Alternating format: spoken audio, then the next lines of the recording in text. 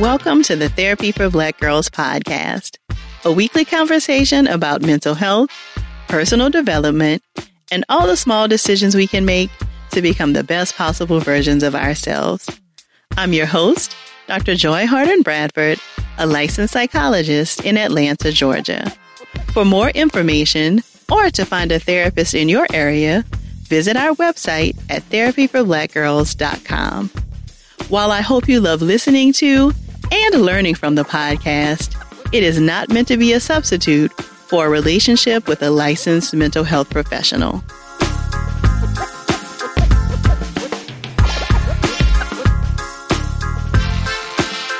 Hey y'all. Thanks so much for joining me for session 337 of the Therapy for Black Girls podcast. We'll get right into our conversation after a word from our sponsors.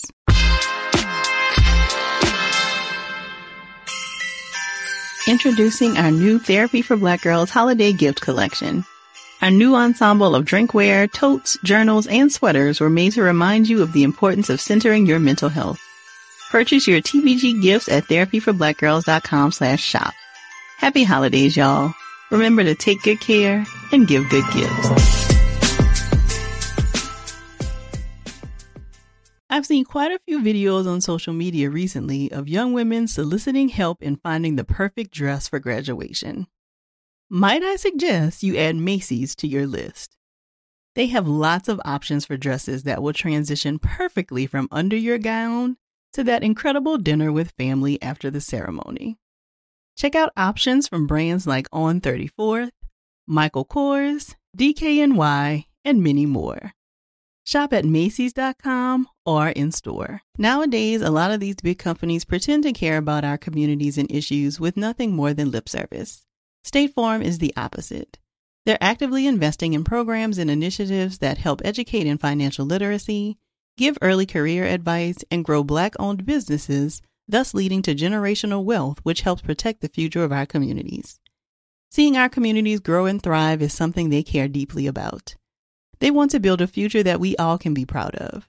State Farm understands that representation alone doesn't mean authenticity, that it takes a good neighbor to sponsor programs like the ACT-SO, a year-long program that recognizes and rewards high school students for their academic and cultural achievements, and to fund programs like Project Ready, a National Urban League program committed to the educational achievement of Black and Brown youth that to date participants have been awarded over $11 million in scholarship offers. State Farm believes that being better neighbors creates better communities and can have a long-lasting impact.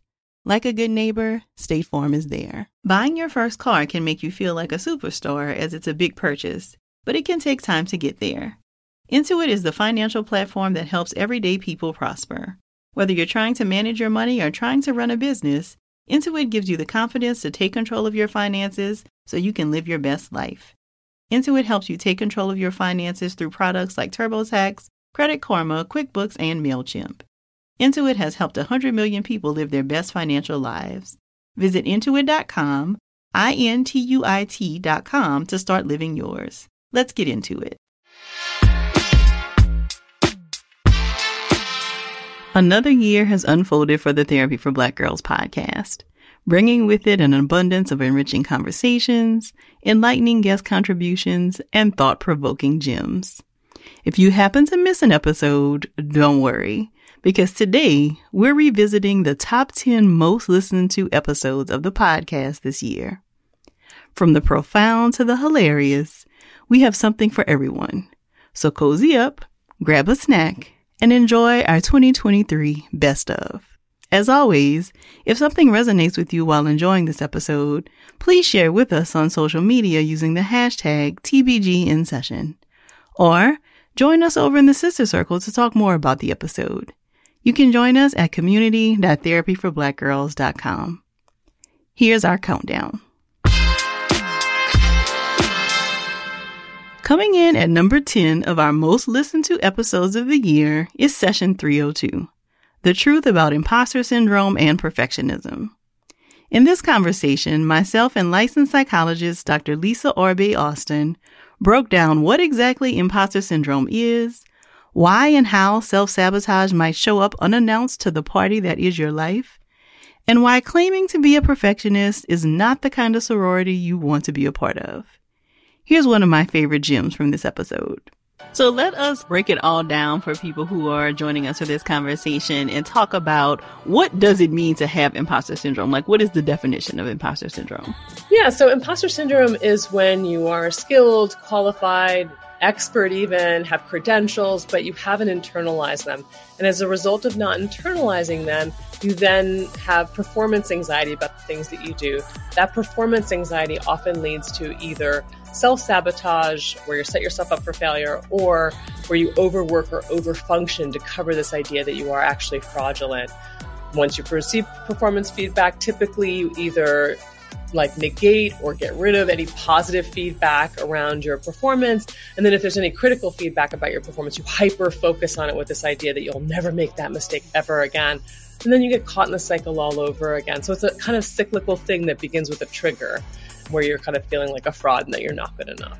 So you mentioned a little while ago that there definitely are strategies and interventions that people can try to work through imposter syndrome. Can you say a little bit about the things that were helpful for you in working through imposter syndrome and also other things people might be interested in trying? One of them is really learning how to identify automatic negative thoughts when you're triggered and then how to counter them. The basic CBT methodology that really works really lovely with imposter syndrome. But the piece that we're working on identifying is what are those imposter syndrome thoughts that are happening. Oftentimes we have come to believe them as true and really recognizing that they're not necessarily true and they're actually impeding and reinforcing the imposter syndrome really is part of the work, is being able to identify and distinguish them. One of the other pieces that we know that imposter syndrome causes a lot of overwork, so it causes burnout. That's significantly correlated to burnout. So one of the things that we often are teaching people how to do is how to really embrace and structure and prioritize self-care in their lives and really find ways to kind of consider this as foundational. You don't get self-care when whatever time's left over. You're actually thinking about it being very embedded. So I wonder if you could share with us one mantra or affirmation that you share with yourself when your inner critic is louder than your inner cheerleader. That's a great question. I think it's my husband's mantra, which is when you work as hard for yourself as you do for others, you're going to be unstoppable. And I think for me, that often doesn't mean just about work. It also sometimes means about prioritizing myself. And I think, that often when my inner critic is louder than my inner cheerleader, oftentimes I need to care for myself deeper and I'm often losing connection to myself. And that's when I start to focus on, okay, what else do I need? Do my meditations need to go up in time? Do I need to make sure that I'm taking care of my body? Do I need to, my mind? Like what's happening and how do I need to serve myself? So I do often think about when I'm feeling most dysregulated by all of that, I need to kind of care for myself in some particular way. And what is it? And I sort of take that moment to reflect back on that. How do I need to serve myself? That's definitely going in my journal. I want you all to take a guess at what this next pick is. Here's a hint. It shares a theme with one of the songs from Beyoncé's groundbreaking Renaissance album. It's actually my favorite on the album. If you guessed Session 298, Church Hurt with Dr. Tamar Bryant, you were correct.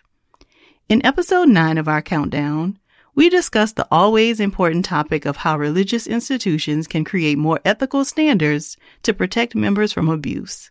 Here's a snippet. And so we want to think about this phrase.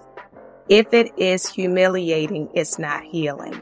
If it's humiliating, it's not healing. So someone who is trying to help me to be better or to grow or to empower me in their presence, I don't feel like they are glorying in my embarrassment, right? They're not celebrating and holding their power over me. They may have power because I respect them and they're insightful and they have some wisdom.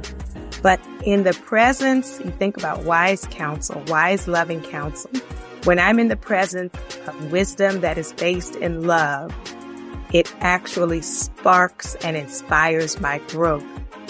Versus if I'm in the presence of people who, in order to feel good about themselves, they have to insult me or others. And it might not start with you. So you want to even pay attention to how are they treating others? Who is it that people are collectively laughing at and laughing about? who gets diminished on the microphone in the pulpit, right? And so what does it appear is the emotional maturity of the people who are in charge, right? If they are teasing, bullying, if primarily I feel they're just angry all the time, then this is not likely good ground for my spiritual growth. Mm-hmm. I've been really encouraged to see more, like mental health ministries in churches. And can you talk a little bit about why it's important for spirituality and like psychologists and other therapists and mental health professionals to be in alignment, to have some of that kind of operating in the similar spaces? That's right. It's so important. And I'm grateful to be able to lead our mental health ministry at First AME Church in Los Angeles. And it pushes back against the false choice that people need to either have faith or go to therapy. Us working in collaboration and communication is for the betterment of the community, right? And, what I like to say for pastors is the importance of becoming comfortable making referrals, to say that this untrained person, an uninformed person, because they love God, is now in a position to take care of all of your mental health needs. It's not fair. It's not fair to the members, and it's also not fair to that minister who is not prepared.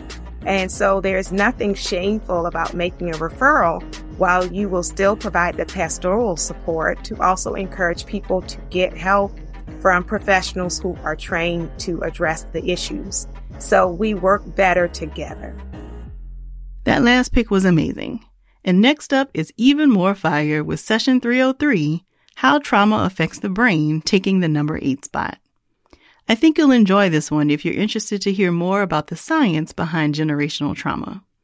Let's hear one of my favorite moments from this conversation with Dr. Bianca Jones-Moreland. So, we talk a lot about in psychology around like trauma getting trapped in the brain and like our body experiencing trauma. Can you talk about what actually happens in the brain when we have had a traumatic experience? What happens in the brain when we have a traumatic experience? I'll start off by saying I'm a firm believer that biology wants us to survive and thrive. So any change the body has is a hopeful potential adaptation to the stimulus. What we've come to see, both as humans, as we see this as we live on this earth and walk throughout life, but also as biologists, is that certain stressors, certain traumas, change the way we respond to future stressors and traumas because we've learned a different response. So that learning mechanism, that's beautiful, that's in the brain, that's well established, like it's well studied, I would say, how the brain learns. And it would make sense that if you are, let's give an example of like, you're walking down the block and all of a sudden you walk past a baseball field and a ball comes whizzing behind you, you jump back. The next time you walk past that baseball field, you're going to keep your eyes open both ways as you're crossing the street. That heightened alertness, that let me be very much aware of my surroundings, is essential for your survival, for you to get to work looking cute and wherever you're going and not get hit by this baseball. But when you're walking throughout life and you're not just walking past a baseball field and you feel that constant, I have to be aware, something bad could happen. This is when it becomes maladaptive. So this is what really us as neuroscientists, the group of us that are studying these facets, are really looking at. What does it mean to learn one experience, generalize it to experiences that really it doesn't fit, and then potentially even take those memories of that one bad experience that could have been helpful in learning something, although it was an unfortunate experience, and passing it down to the next generation, where they don't live anywhere near a baseball court, but they feel that tension every time they walk down the street. I have always thought if trauma can be passed intergenerationally, can joy and humor and all of those like the not negative things, right? Like can those be passed intergenerationally as well? That's an awesome question. And I'm going to answer you now as a human and not as a scientist. I do believe they are, because as a Black American, there's no way that we could be here if it weren't for that. That ability to say, you know what, you've gone through a lot for generations, but also strength is part of something I'm going to teach you. We're going to epigenetically have for survival, and then therefore pass on as part of our being. Does it come with its pluses and minuses? That word strength, that word diligence, that word resilience. Of course, they're triggering at this point, especially after the last few years, hearing them, but doesn't mean that there's not a truth in it.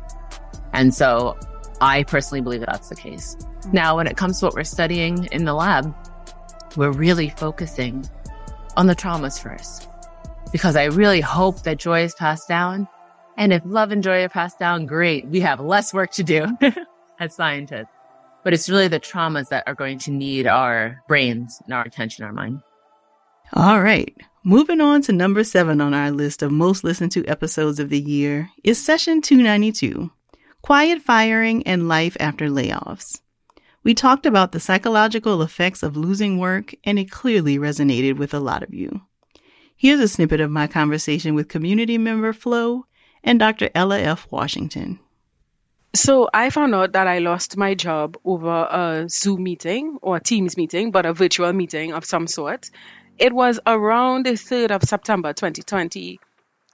It was during the pandemic, so there was a lot of uncertainty outside, and having to lose my job was another aspect of uncertainty. So for me, even though I may have known that this day was going to come, just being called into that virtual meeting and hearing the words, well, we no longer require your employment, really stung. So I had to prepare myself. I tried to remain calm. However, after I got off the call, I cried. Tears rolled down my face. I remember my hands were trembling, and I picked up the phone and I called my significant other and I told him the news. I was like, yes, it was just confirmed. I've been laid off. Mind you, I had to work out the end of the month. So I had to show up every day for the remainder of the month of September, knowing that come the 30th, that would be it. So it was a lot of managing emotions. Sometimes we want to take it personally, and I might say that I perhaps took it personally because it's almost as if someone is telling you personally, like you are no longer wanted. It may not necessarily condemning your ability to do your job. It is just a reality of an economic situation. What kind of recommendations do you have for people, especially in the immediate aftermath of a layoff? Yeah, it's tough, first of all. So let's just acknowledge it doesn't feel good. And no one wants to be laid off. Even if there's, a light at the end of the tunnel and all of that, you have to give yourself time to process. It's a loss. And you may go through a grieving process around this identity being shifted. And that's okay. Give yourself that time and space.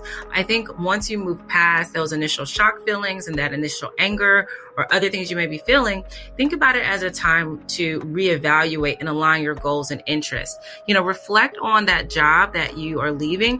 What parts of the job did you love and you can't wait to do again? What parts of the job just did not serve you and you will not miss and you don't want to recreate? I also think it's an opportunity to reinvent yourself if you would like, right? This could be an opportunity to get into another career, explore hobbies that can be career oriented in the future, go back to school. The sky is the limit. And so when we don't limit ourselves based on, again, our previously defined identities, we may find that we are going to do something that is totally different, but much more fulfilling to us. So give yourself that space. And then finally, I would say tap into your community. It can be embarrassing. It can feel lonely. It's a hurtful place to be laid off, but your community is there for you, right? Tap into your friends and family network. Let them know when you're struggling. Don't grapple with feelings of depression or loss by yourself if you don't have to. That is the power of our community. And I encourage us, even in these tough and uncomfortable moments, to lean into that. I'm always so grateful for our guests for their insight and vulnerability. After more than 5 years building this podcast, it lifts my spirits to be creating a safe space for Black women to share our knowledge and lived experiences. Speaking of getting sentimental, our next pick is an episode that is near and dear to my heart because it was the first time I revealed the release date of my debut book, Sisterhood Heals. There was no better way to celebrate this announcement than an incredible conversation about healthy friendships with the one and only Debbie Brown. Without further ado, this is number 6 on our list, session 295, a conversation on healthy friendships with Debbie Brown. Okay, you are in the midst of writing your first book, Dr. Joy, and when I had the chance to kind of read up on what it was about, I feel so excited because this conversation, your book, let me start by saying, is called Sisterhood Heals, and it's set to release summer 2023. That title, Sisterhood Heals, is so powerful. And I think we are in the midst of creating an entirely new template for what friendship can look like, and especially friendship among women and Black women. There seems to be this evolution in the air, this new understanding of emotional intelligence that people are trying to connect to. So what is this book about? Tell me the thing. I feel so excited. I feel so excited to chat with you about this, Debbie, because I've also heard you talk about this. I know that this is something that's important to you as well. But when I think about who we have been as Black women and what our history in the country has been and in the world, a lot of our surviving and thriving is connected to one another. And I think I have seen that even more so in the pandemic, right? Just around mutual aid exchanges and offering what you have to your community and to your neighbors and all of those kinds of things. And so to me, it is crystal clear, as it always has been, that to get through this thing called life, it has to be together, that we need to do this thing together. And so the book is really all about, a lot of my experience has been in facilitating group therapy. And so the book is really about the lessons and things that I have learned from group therapy that can also help us in our individual sisterhoods. So how do we pay attention to the different dynamics that happen in sisterhoods and the changes? And if, unfortunately, a sisterhood has to end, how do you navigate that in a way that's as compassionate and kind as possible? Okay. Take my money. Wow. God, this is so needed. This is so needed. Thank y'all so much for everybody who has supported Sisterhood Heal so far. Thank you for joining us on the tour stops in Chicago, Miami, Atlanta, New York, Houston, and New Orleans. Thank you for tagging us on social media, for buying the book for yourself and your friends, family members, and most importantly, thank you for pouring into this collective sisterhood. Cracking the top 5 of our most listened to episodes of 2023 is a conversation about a topic that I think many of us can relate to. It's the strong Black woman trope. We explored this in session 293, Black Women and the Superwoman Schema, with Dr. Cheryl Woods Giscombe. Take a listen. So at what point did your research turn to the strong Black woman or superwoman schema? How did you fall into that research? It was during that time where, I was very much interested in the African American experience from high school and the courses I took in college, but also beginning to understand how adverse birth outcomes were disproportionately high among Black women and that stress was a factor and racism as a stressor was important to study. So those foundational elements of my education helped me to see that the way that we measure stress, or the way that we were measuring stress in research, and this is like the late 1990s, early 2000s, was not nuanced enough to understand the ways that Black women experience stress and the ways they chose to cope, and definitely wasn't nuanced enough to help us understand how stress influenced health outcomes. And so I came across literature, lay literature, like Essence Magazine, literature written by noted Black female authors, but also the research literature suggesting that gender and race were important factors in how we measure stress. But what we weren't doing was measuring this concept that we now call the strong Black woman or the Black superwoman, where Black women appear, and we are very much strong. However, there's more to it than what meets the eye. And so during my dissertation, my advisor allowed me to ask some exploratory questions informed by the literature about things such as perceived obligation to be strong. And at that time, I was really interested in emotional suppression and how emotional suppression, the literature was suggesting for broader populations that emotional expression was healthy, that it strengthened the immune system, protected against the common cold. And so if we were suppressing emotions due to perceived obligations or related to perceived obligations to be strong, that made me concerned that it was maybe weakening our immune system and weakening our health. My dissertation work led me to do some qualitative research with Black women from various age groups and educational backgrounds. And that's where that concept of Superwoman schema became expanded in response to the data that we collected to have 5 characteristics, which is that perceived obligation to be strong or to present an image of strength, as well as perceived obligation to suppress emotions, resistance to being vulnerable or receiving help from others. That's the 3rd characteristic. Motivation to succeed despite limited resources. And we also prioritization of caregiving over self-care. And I think I listed all 5, yes. So those 5 characteristics were derived from the qualitative data that was collected, and then a series of studies that I conducted and now that many other researchers are conducting confirm that those categories. And now we're showing relationships between Superwoman schema characteristics and health resilience as well as adverse health effects. So, Dr. Cheryl, my experience with a lot of Black women is that we do not even recognize that we are headed towards a brick wall until we are crashing into it. And so I wonder if you can offer some suggestions around how people might even know that they are struggling with the Superwoman syndrome. Yeah, I think that's why it's really important for us to have some form of mind-body practice. It could be mindfulness. It could be yoga. It could be other forms of meditation. It could be your spiritual practices, because those are the things that help us to slow down and recognize that things are off balance. And oftentimes, you're right, that's when we notice is when we've gone too far, where we crash or there's a burnout. I mean, I'm not trying to advocate for crashing or burnout, but I also want women to know that we have enthusiasm, right, about making things better and helping other people. And when we notice that, it's okay to step back and rest and let people know that I'm out of the office, or I'm on vacation, or I'm taking a Facebook fast, or all the different things that people do. So I think the biggest way is to have friends that are accountability partners. Others also might benefit from formal therapy, having someone that you check in with on a regular basis, which can be a proactive way of preventing things from getting out of the hand or dealing with things when they've gotten too far, and then maintaining that. So I think having a variety of strategies is important for sure. More from our countdown after the break.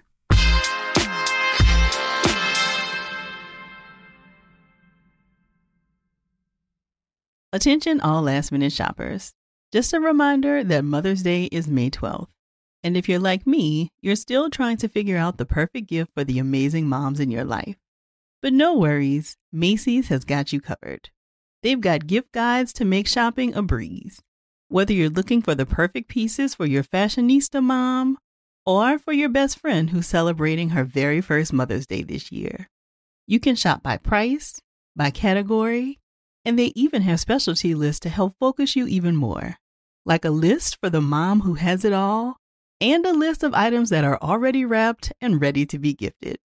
Right now, some of this year's hottest items include digital picture frames and Polaroid cameras. With the help of their gift guides, I'm sure you'll find just the right thing. Head on over to Macys.com/giftfinder for the perfect inspiration for Mother's Day. Nowadays, a lot of these big companies pretend to care about our communities and issues with nothing more than lip service. State Farm is the opposite. They're actively investing in programs and initiatives that help educate in financial literacy, give early career advice, and grow Black-owned businesses, thus leading to generational wealth, which helps protect the future of our communities. Seeing our communities grow and thrive is something they care deeply about. They want to build a future that we all can be proud of. State Farm understands that representation alone doesn't mean authenticity, that it takes a good neighbor to sponsor programs like the ACT-SO, a year-long program that recognizes and rewards high school students for their academic and cultural achievements, and to fund programs like Project Ready, a National Urban League program committed to the educational achievement of Black and Brown youth that to date participants have been awarded over $11 million in scholarship offers. State Farm believes that being better neighbors creates better communities and can have a long-lasting impact. Like a good neighbor, State Farm is there. Growing up watching media legends like Gwen Ifill and Robin Roberts always gave me the security that stories that matter to me would be told. The next generation of influential Black voices can be found on NPR's new collection, Black Stories, Black Truths. Black Stories, Black Truths is a celebration of Blackness from NPR. Each of NPR's Black voices are as distinct, varied, and nuanced as the Black experience itself. In the Black Stories, Black Truths collection, you'll hear stories of joy, resilience, empowerment, and creating world-shifting things out of struggle. Black perspectives haven't always been centered in the telling of America's story. Now they are the story.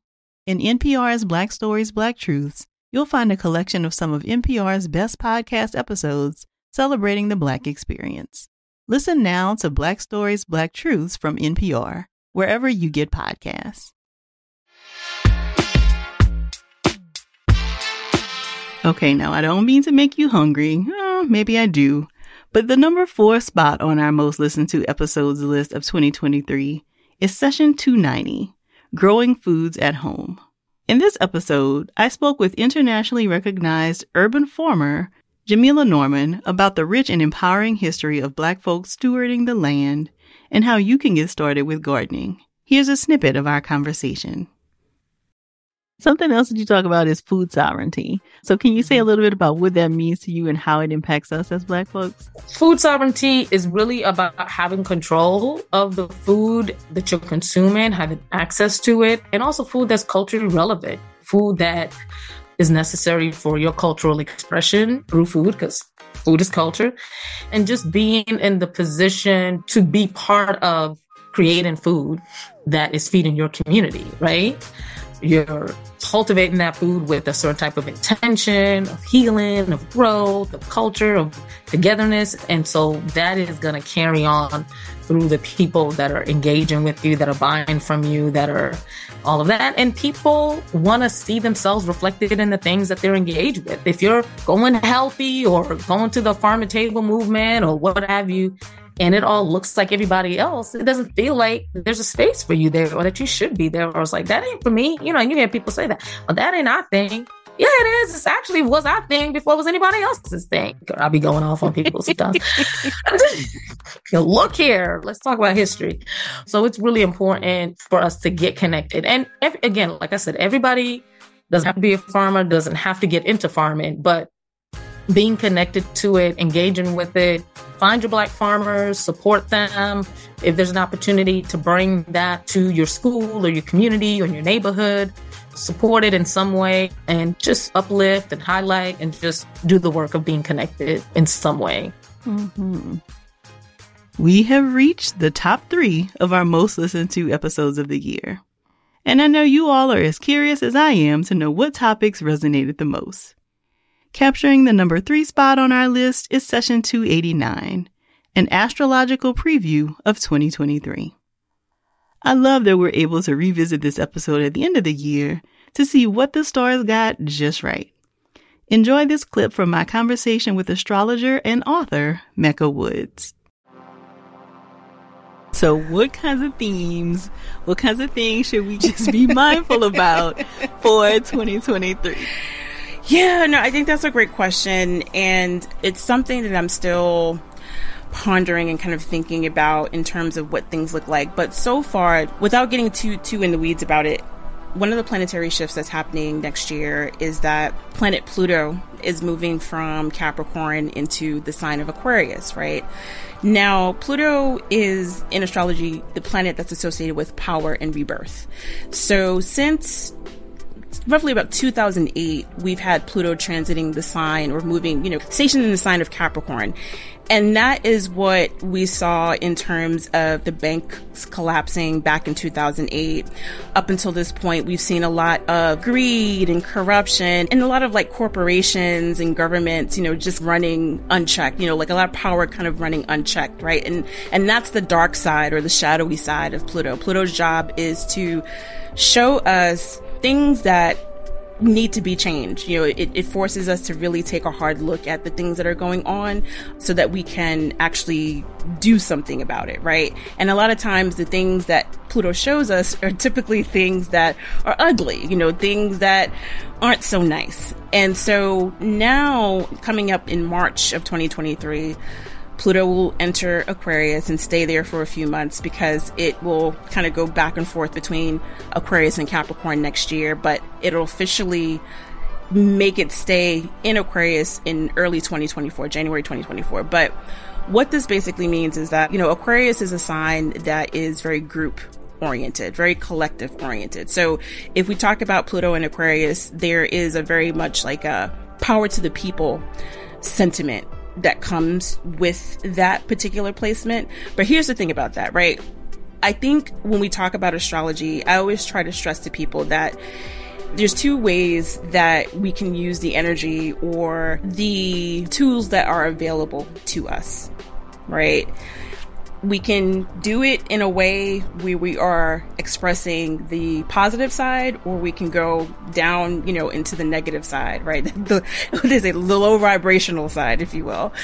But when we talk about this Pluto and Aquarius story, I would like to see, I think what we will see is more people organizing and pushing back against the corruption and the injustice and the corporate greed that we've been seeing over the past couple of years that have just been kind of getting worse and worse as the days go on. I think that we're going to see more people banding together, whether it be trying to form unions in their place of work or thinking about how they can revamp the legal system. People doing work in their own individual way, banding together to create and foster change, which is very Pluto and Aquarius.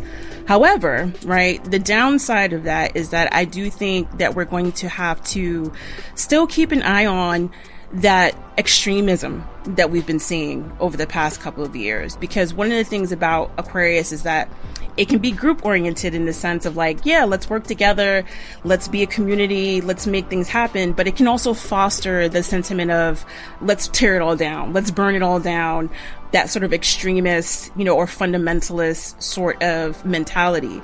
And so we've already gotten a taste of that already over this past year, especially with some of the domestic terrorism that's been taking place. So I do think that's something that we're going to have to continue to watch and be mindful of. But I do think that, if we are able to continue doing the work that Pluto is calling us to do, which is calling out the corruption and the injustice and the cruelty and all of the things that we've been seeing, I think it will empower us to actually be able to make some deep and profound and lasting changes. Whew. I'm going to need a second to process the fact that Mecca just accurately predicted the kind of 2023 many of us ended up living through. 2023 was most certainly a year for groups coming together to enact change against corruption and injustice. While I get my chart in order for 2024, y'all get into this next pick. It's a part of our series that has been so much fun to bring to life. Our next featured episode was the first release of the year and our second most listened to episode of 2023. Session 288, Setting Your Intentions for Travel with Jessica Nabongo, who is the first Black woman to have traveled to every country in the world. Let's roll the clip.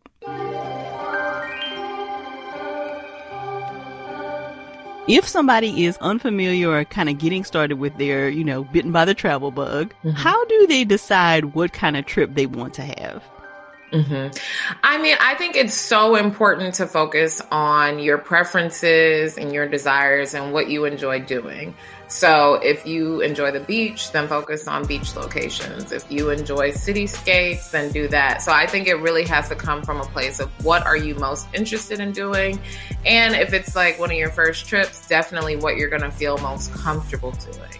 That's the most important thing.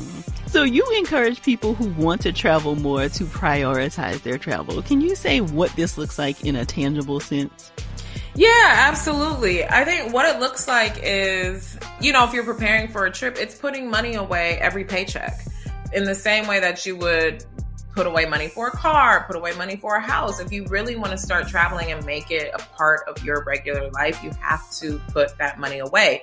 So that might mean that you're cutting back on other things, right? So if it's the expensive coffee that you're not having every single day, or, you're going out with your girlfriends and you usually have 3 drinks, maybe just have 1 so that you can save that money. I think that's important. The other thing that I do is I use credit cards with travel rewards. So I don't pay cash for anything in my life unless it's tips or, they only accept cash. I use my travel cards for every single thing, because then I get all of those points and I'm like, give me my points. And you know, when you're spending at like restaurants, like for example, the Chase Sapphire, if you're spending at restaurants, you get, I think 3 or 5 times the points. If you're spending on travel, which includes Ubers and everything, then you get like, it's either 3 or 5 times the points. And so those sorts of things are just great because the money that you're spending anyway on groceries on your Uber turns into free travel. Mm-hmm. In addition to shopping at the markets, are there other ways when we're traveling abroad that we can make sure that we are using our dollars in a way that supports the local economy? Tip. You know, I think tip your housekeepers in the hotel, tip your drivers, doormen, you know what I mean? When you eat, because in most countries outside of the US, tipping is not standard, especially in restaurants, it's just not standard. So I think just find ways to tip, because that's putting money directly in someone's pocket, you know? And I think when it comes to travel agencies and tour guides, try to find locally owned companies, especially in a lot of like African and Asian countries. You'll find that French people own it or British people own it. So really try to dig a little deeper and find places that are locally owned, because that means that money is staying in the country versus like you're spending your money and it's going back to Paris or London.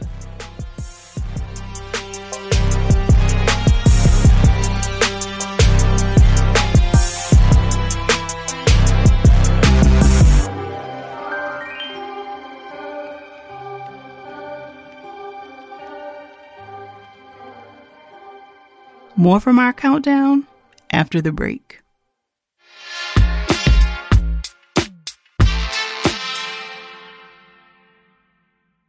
Attention all last-minute shoppers. Just a reminder that Mother's Day is May 12th.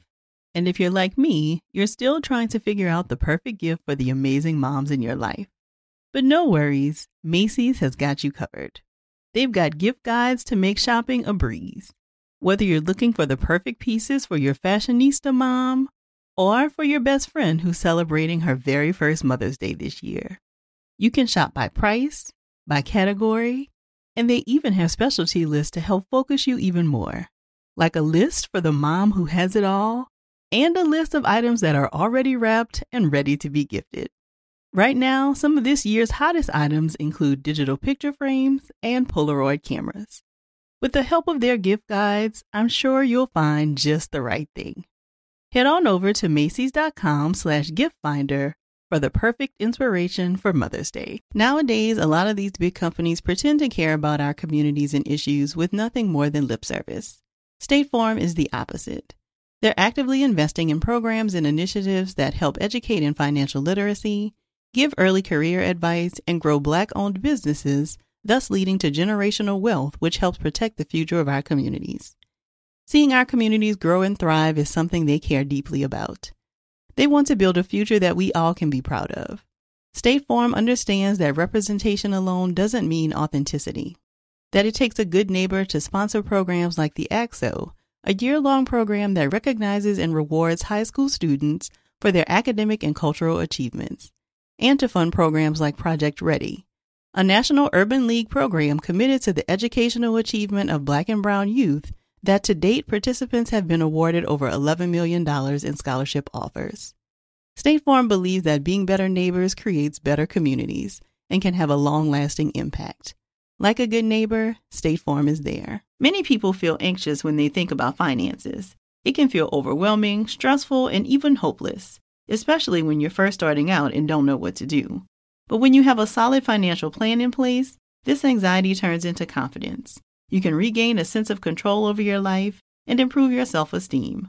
How do you build financial confidence? Intuit is the financial platform that helps everyday people prosper. Whether you're trying to manage your money or trying to run a business, Intuit gives you the confidence to take control of your finances so you can live your best life. Intuit helps you take control of your finances through products like TurboTax, Credit Karma, QuickBooks, and MailChimp. Intuit has helped 100 million people live their best financial lives. Visit Intuit.com, Intuit.com to start living yours. Let's get into it. All right, y'all, we have made it to the #1 most listened to episode of the year. And this episode is all about the Benjamins. The fact that this conversation took the top spot lets me know y'all clearly set the intention of getting to the bag this year. And I hope we assisted you with that goal with this conversation. Introducing our number one most listened to episode of the year, Session 291, Getting Good with Money, with Tiffany, the Budgetnista Aliche. So can you give us a crash course in these 10 components of financial wholeness? I sure can. You know what? Let me go ahead and get good with money. This is my Vanna Black moment. There we go. So this is my New York Times bestselling book, Get Good with Money. And I wrote it in response to the literally tens of thousands of questions I used to get every day. And the teacher in me was just like, oh man, like I wish I had like a tool to give people when I'm not here. I wanted something like a legacy that they could hear my voice and go through the lessons without having me to sit next to them like I used to when I first started Budgetnista. So first thing is budgeting. You have to get your budget under control. That's number one. And each of these 10 will let you know if you have reached 100% of financial wholeness. So do you have a budget? Is it semi-automated? 2 is saving.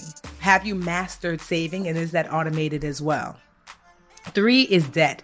You don't have to be debt-free, but do you have a debt plan in place that is actively working on your behalf, automated as well, so you have to set it and semi-forget it. So you have a debt plan in place that's working for you. 4 is your credit. Ideally, you want to have a credit score of 740 or above. 740 is the beginning of perfect credit. Some of your friends are like, oh, I got an 800. It's like, that's cute, sis. We don't need all that. Once you have a 740, you and I can get the same interest rate. So that's 4. 5 is learning to earn. And so this is critical because I think everyone thinks that the key to mastering their money, especially for Black folks, is to spend less. And that's not true. You have to sometimes learn to bring more income in. Sometimes that's the solution. So learning to earn, whether it's getting a raise at work or finding external income from your normal job. 6 is investing for both retirement and wealth. There's a distinction because when you invest for retirement, that is so you can maintain your current lifestyle. So look around.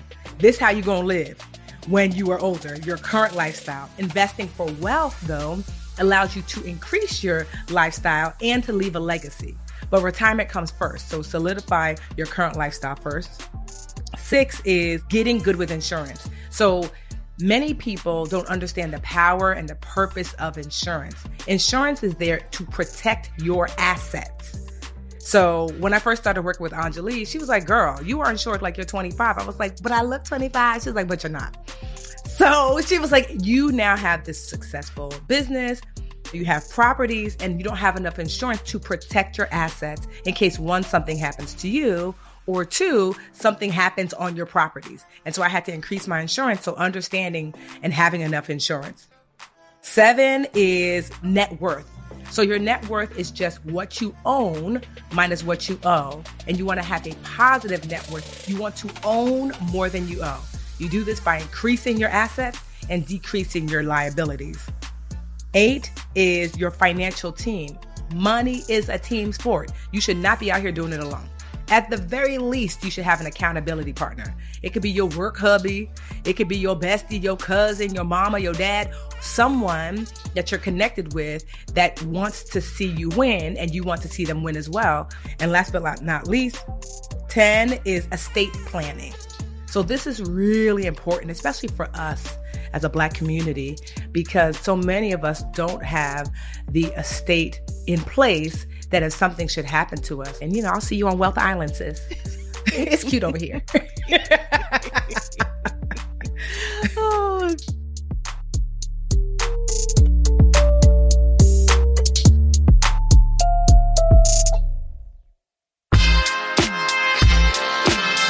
Again, thank you to our incredible guests and our community members who lent their voices to the Therapy for Black Girls podcast this year. I want to thank you all so much for your support and for making this an unforgettable year for the podcast. You may have noticed that a significant portion of our top 10 this year came from our January Jumpstart series.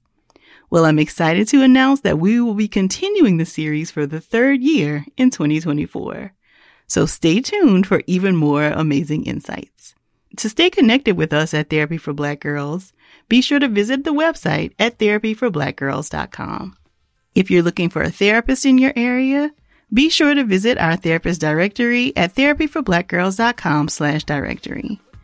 And if you want to continue this conversation or just be in community with other sisters, come on over and join us in the Sister Circle.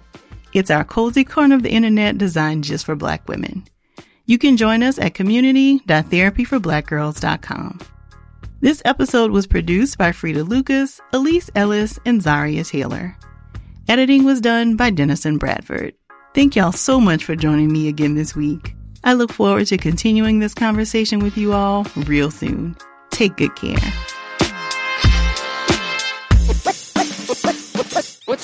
Nowadays, a lot of these big companies pretend to care about our communities and issues with nothing more than lip service. State Farm is the opposite. They're actively investing in programs and initiatives that help educate in financial literacy, give early career advice, and grow Black-owned businesses, thus leading to generational wealth, which helps protect the future of our communities. Seeing our communities grow and thrive is something they care deeply about. They want to build a future that we all can be proud of.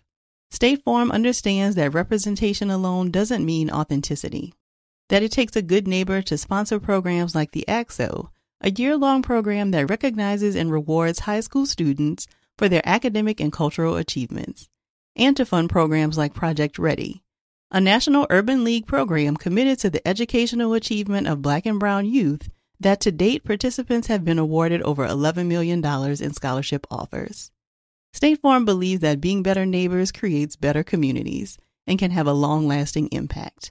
Like a good neighbor, State Farm is there.